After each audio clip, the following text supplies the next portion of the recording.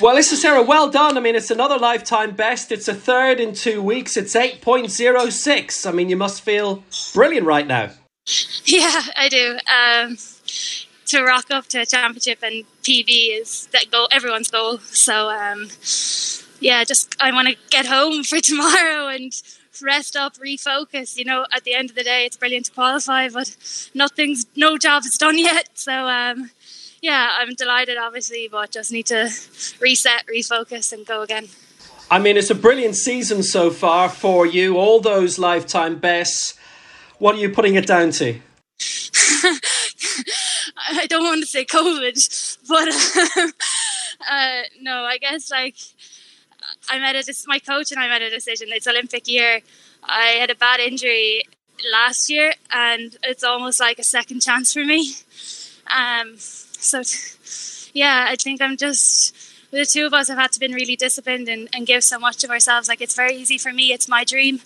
It's less easy, I'm sure, for Noelle, and she's so selfless in this pursuit. So we've had to go up to Abbottstown and stay for 2-3 nights almost every week since Christmas, because we've had no indoor facility, and obviously Ireland's cold, so we needed to get indoors. So yeah, it's just taken dedication, discipline, but no more than any other athlete, I'm sure, and we've just prioritised it this year, which I think reaps rewards.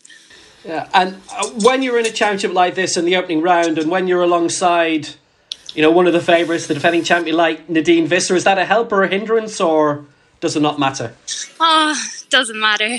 I mean, it's a privilege, you know what I mean? She's world number one. To have her in the lane beside you, that's fantastic. That's just a privilege.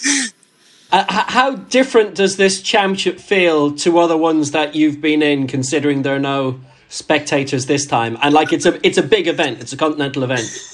Yeah, you'd be surprised. There's still a bit of an atmosphere inside, which is fantastic, and the stadium is really, really nice. And I suppose even the team and the team managers can still get into the stand, so I could hear them shouting, but I wasn't sure where I had placed just as I crossed the line. So yeah, of course it's a bit different, but it's different for everybody, so you just roll with it.